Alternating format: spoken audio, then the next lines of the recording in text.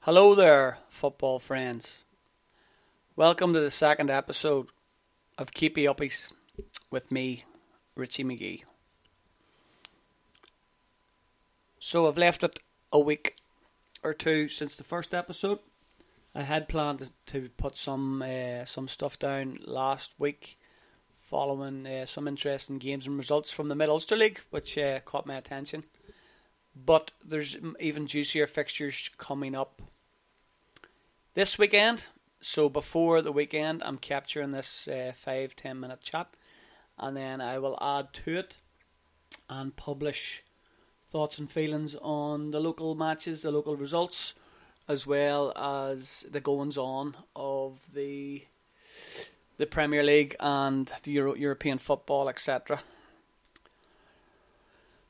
So again, a little bit refreshing, something to celebrate. I watched I was going to call it the Coca-Cola Cup match, but that's just showing my age. The Carabao Cup match from Liverpool v Arsenal.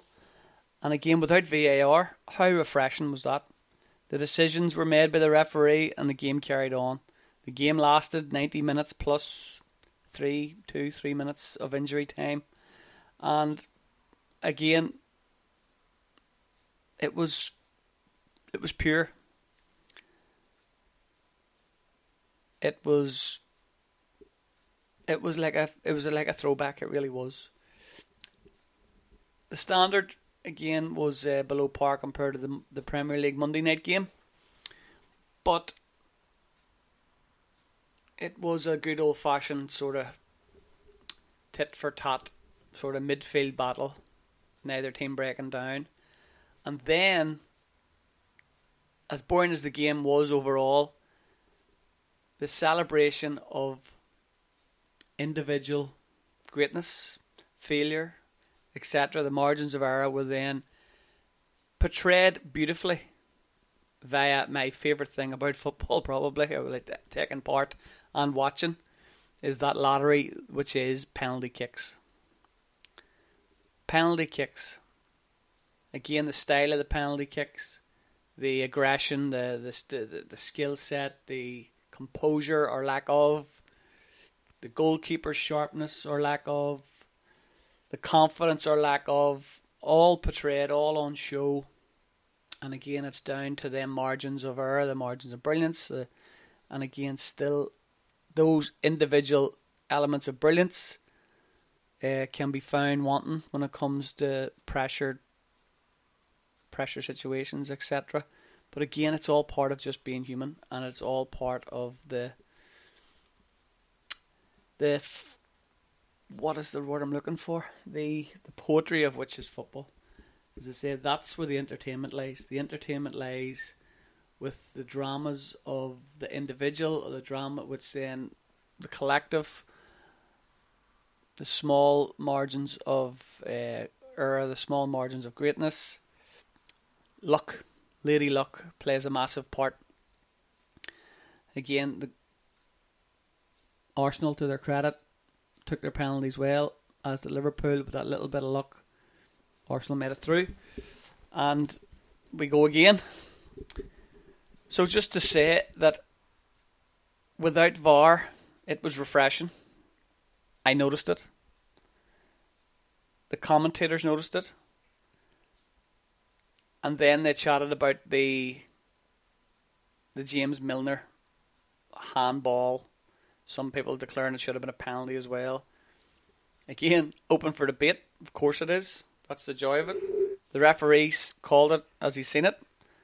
He correctly seen that the tackle was perfect. Then the natural falling to the ground where the ball struck his hand.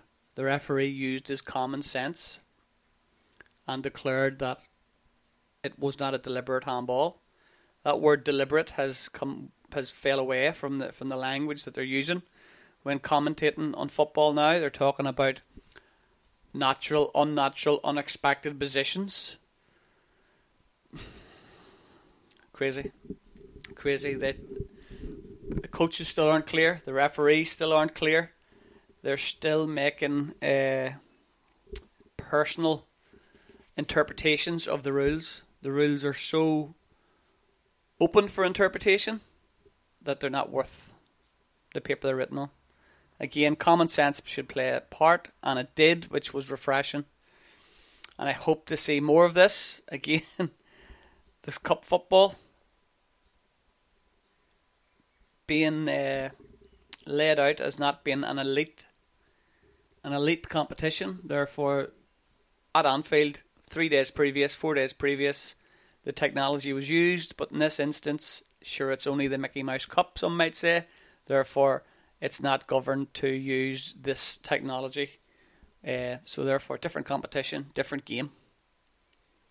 It's portrayed and being officiated differently. It's all football. It's 11 aside. It's that. It should be universal, regardless of competition. Elitism, there's no place for it in football. Football is the same sport. Grass, 3G, 4G, whatever it is, it's the same sport from grassroots to the very top. That's refreshing. That should be what it is. That's what should be addressed. Again, I want to talk about technology in sport moving forward. It does have pros, it does have cons. You can sort of gauge where I stand on the matter. So I want to put it out to you folk. Can you come back to me with some wisdom, some opinion on the pros and cons of the technology? And in this instance, we're talking about football, soccer. So any input, any feedback, any thoughts and feelings, we'll love to debate and share and converse again, say after the weekend ahead and as the season rolls out. Again, international football only around the corner as well. So the competition's going to be coming thick and fast when the Premier League takes a quick break. So, is VAR going to be used? Is it going to be universal? Let's see. Chat is again soon. Thanks for listening.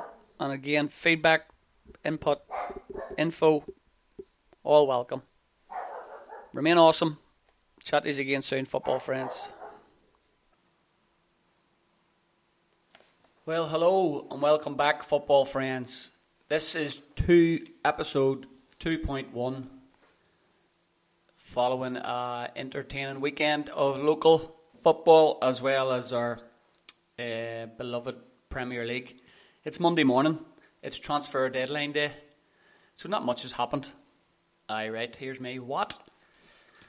So how was your weekend? Mine was awesome. Saturday morning, started with a jaunt to Knockgrammar Park, where our girls' academy played Banbridge Town in what was an epic game of football.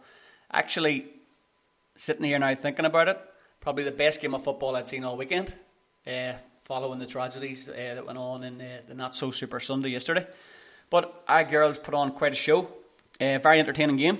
So it was great to see an improvement and a bigger and better engagement from the girls. And very pleasing. Some very good football played by both teams. The Banbridge were a credit to themselves as well. The game actually, as a friendly and non-competitive, we're not supposed to talk about goals, scores, goal line, or results, etc. But it finished 2-2, and it was so entertaining. I mean, crossbar was hit. There was some great goals, some great defending. So the morning started well, Saturday, and then Saturday afternoon, the local derby. The Lurgan local derby kicked on with Lurgan Town and Oxford Sunnyside in the Bob Radcliffe Cup round 2. So I had the good fortune of watching the game, and as I say, Lurgan Town came to Knockgrammar Park again, Intermediate B representative, our Oxford Sunnyside Intermediate A representatives.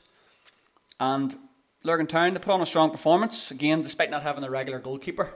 Apparently he fell foul to the COVID. He was diagnosed quite a while ago and obviously couldn't make it. So they're a very accomplished fullback, whose name escapes me, went into nets. And again, Lurgan Town put on a show. Oxford Sunnyside came away with a 2-0 victory. Again, but it was a kind of a lacklustre second half performance from Oxford. And again, to the credit of the boys, they felt quite disappointed coming off the pitch because of the high standards that they've set themselves sort of from the season moving forward. They've started the league campaign very, very well. Again, if anybody told them they would have 12 points after 5 games, Intermediate A, they would have bit your hand off. So, as disappointed as they were, there is still a long season to go, and they've started the season very strong. Lurgan Town are only into their league campaign with 1 win and 1 loss. So they may be playing a bit of catch up, where Oxford have the season in full flow. Lurgan Town were maybe coming a little ring rusty. But the 2-0 victory for Oxford Sunnyside, and they move into the third round of the Bob Radcliffe with some interesting potential ties. So they have Armagh City, Hanover, Dungannon under 20s, Portdown under 20s, and Valley Rangers. Some of the big hitters that they may well encounter in the next round. The surprise of that round was Dallonstown getting beat by St Mary's. So again, a lot of interesting fixtures around the corner for Oxford Sunnyside. Looking down the leagues and divisions, Derry Herc were defeated 3-2 by Portdown BBOB. Again, they've only picked up 1 point so far this season. Again, the season's very much in its infancy. There's nothing to panic about, I wouldn't say. But with the Gaelic being suspended, it may be a case of the likes of Derry Herc strengthening, bringing some players in. I know that's always seems to be the case. Division 2. So Goodyear have started the season very, very strongly. They're pace setters at the minute. So 4 wins and a draw so far, which is great to see. I have a few friends playing at Goodyear. Foxy, Chibi.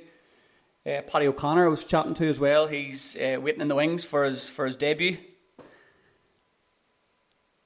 So they're kicking in and setting the Lurgan representatives of Division 2. And again, with a strong squad there, I reckon they'll be contenders. They'll push on. Division 3, we have Lurgan Celtic. Lurgan Celtic with a very convincing 4-1 victory over Armagh Rovers on Saturday, with Dwyer Lavery, Peter Pan, Dwyer Lavery scoring a hat-trick. And again, they've started their season relatively well. Very much the only Lurgan representatives in that division, with Bestbrook setting the pace, and Mindwell FC, or FC Mindwell should I say, the standout contenders there. Celtic again will strengthen with the Gaelic season on standby. They may well bring in a few new recruits. They do have the Oil Hands and Dwyer and Donny scoring goals for them, which is very important. But they'll have youth on their side, and as I say, I could see them climbing the table and pushing for promotion as well. But again, with the season in its infancy, it'll be interesting to see how it pans out. So it has been an interesting weekend so far. But let's talk about the not-so-super Sunday. The not-so-super Sunday. I had the great pleasure following all of the football I watched on Saturday to lay up all day Sunday and watch the games as they rolled in. I watched West Ham Leicester. West Ham, I'm sorry to say, but Mark Noble's West Ham career, I think, is very much on the back foot. They were a force to be reckoned with. Leicester never came out at all, and again playing at home, West Ham set the pace and pinned them, and Leicester couldn't dent them. So it's good to see. The Man United game, wow. The Liverpool game, wow. The amount of goals that has been scored in the league campaign from its start is unprecedented, I would say. There are the score lines and the goals scored is frightening. For example, from the kickoff we had Leeds Liverpool 4-3, Leeds and Fulham 4-3, Everton and West Brom 5-2, Leicester Burnley 4-2. You're talking average games here of 6 goals a game. Southampton and Spurs 5-2, West Brom Chelsea 3-3, Brighton Man United 3-2, City Leicester 5-2, Everton Brighton 4-2, and then obviously yesterday we had 7 goals in the Man United Spurs game and 9 goals in the Liverpool Aston Villa game. Why is this? What's the reasoning behind it? Is it because the players have had a short break, no proper pre-season? Fitness levels aren't up to scratch? New players bedding in? Is it fatigue? The games are coming thick and fast? I'll tell you what it sure is. It sure is entertaining. And on Saturday, the most entertaining thing was that there was no controversy from VAR. No one had to have a conversation about VAR. Match of the Day was refreshing on Saturday night. They spoke about the games and the great and the good of the games and broke the games down, and with no controversial VAR decisions. Even on Super Sunday, or the not so Super Sunday as I forever call it, VAR played little or no part. Is this a conscious thing? I think it might be. I think they've had a word with themselves. It's certainly not stamping its authority like it was. So I reached out after coming home from the Woodville last night and having a whiskey to clear the head, because that was my head was spinning after watching the Liverpool Aston Villa game. And I asked you good folk for some opinions, some thoughts on the matter, and you very kindly replied. And I've had some interaction from you.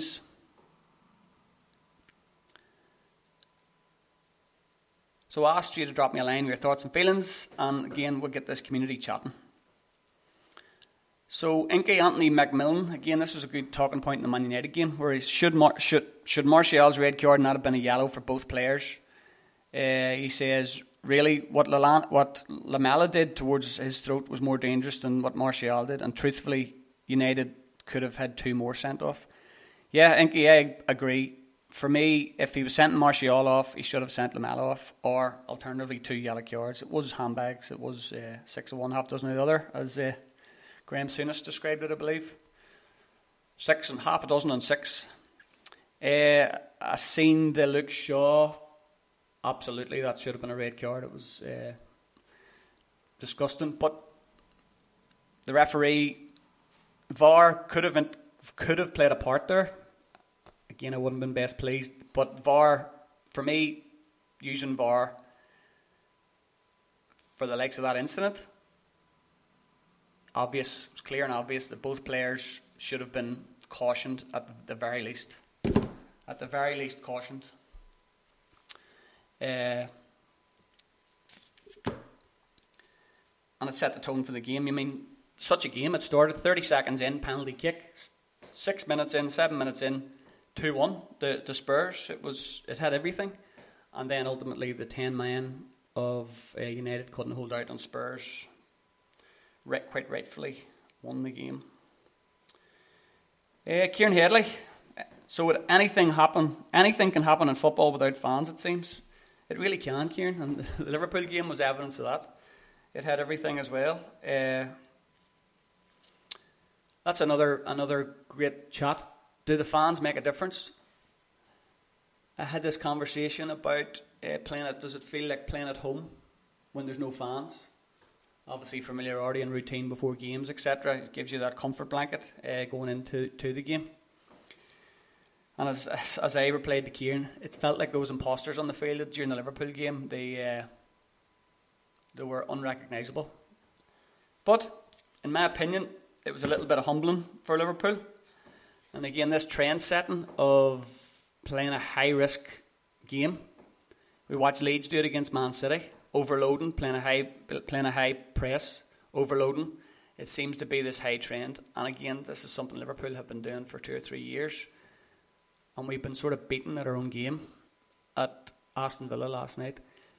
to their credit and to Ross Barkley's credit, he dominated and dictated that midfield from the first whistle. Other points for controversy is that Kieran Headley's 29. I remember Kieran Headley when he was 9, a budding centre forward, cheeky little chappy. So he's making me feel very old, and Stevie Lavery backs me up by saying, who are you trying to convince that you're only 29? Crazy. Thanks for the feedback, Stevie and Kieran.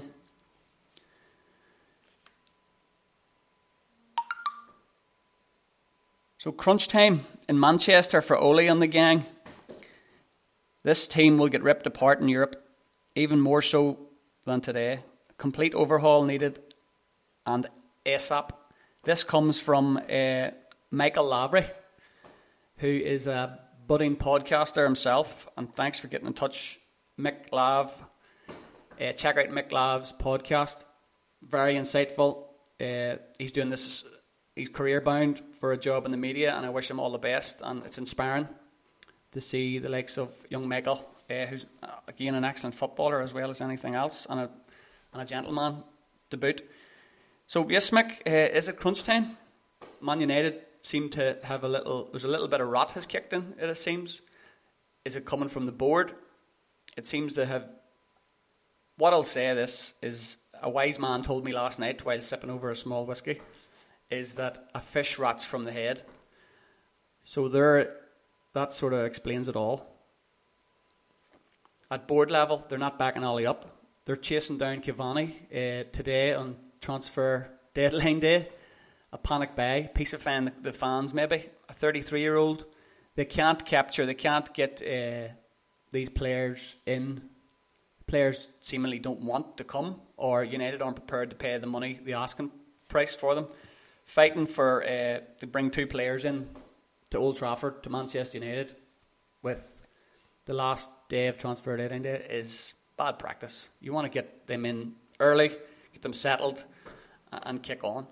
And where is the feelings? So Gavin Henderson, why are we continuing to play Maguire when his performances for United have been shocking, to say the least? I think Maguire's head is still in Greece. My goodness, he's a shadow of himself.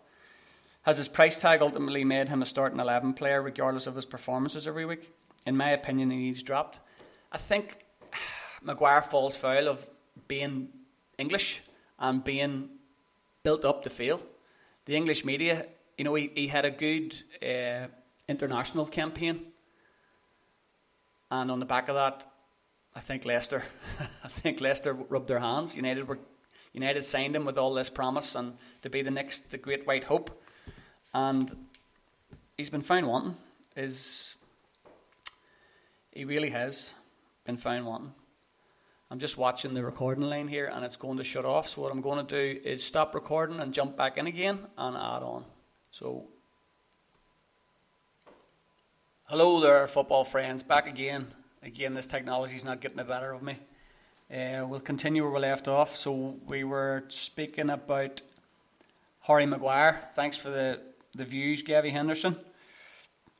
And just that, being English, the great white hope, set up to fail. The English media will take no greater pleasure than knocking him down, as they do regularly. Again, he's playing in beside Bailey, pronounce it how you will. Previous to that, it's Lindelof. Bailey for me, I'm going to call him Bailey, okay? Bailey for me, I thought was going to kick on under Mourinho. It didn't work, it didn't happen. He was the guy that had all the promise. And his head seems to have gone. It actually went under Mourinho.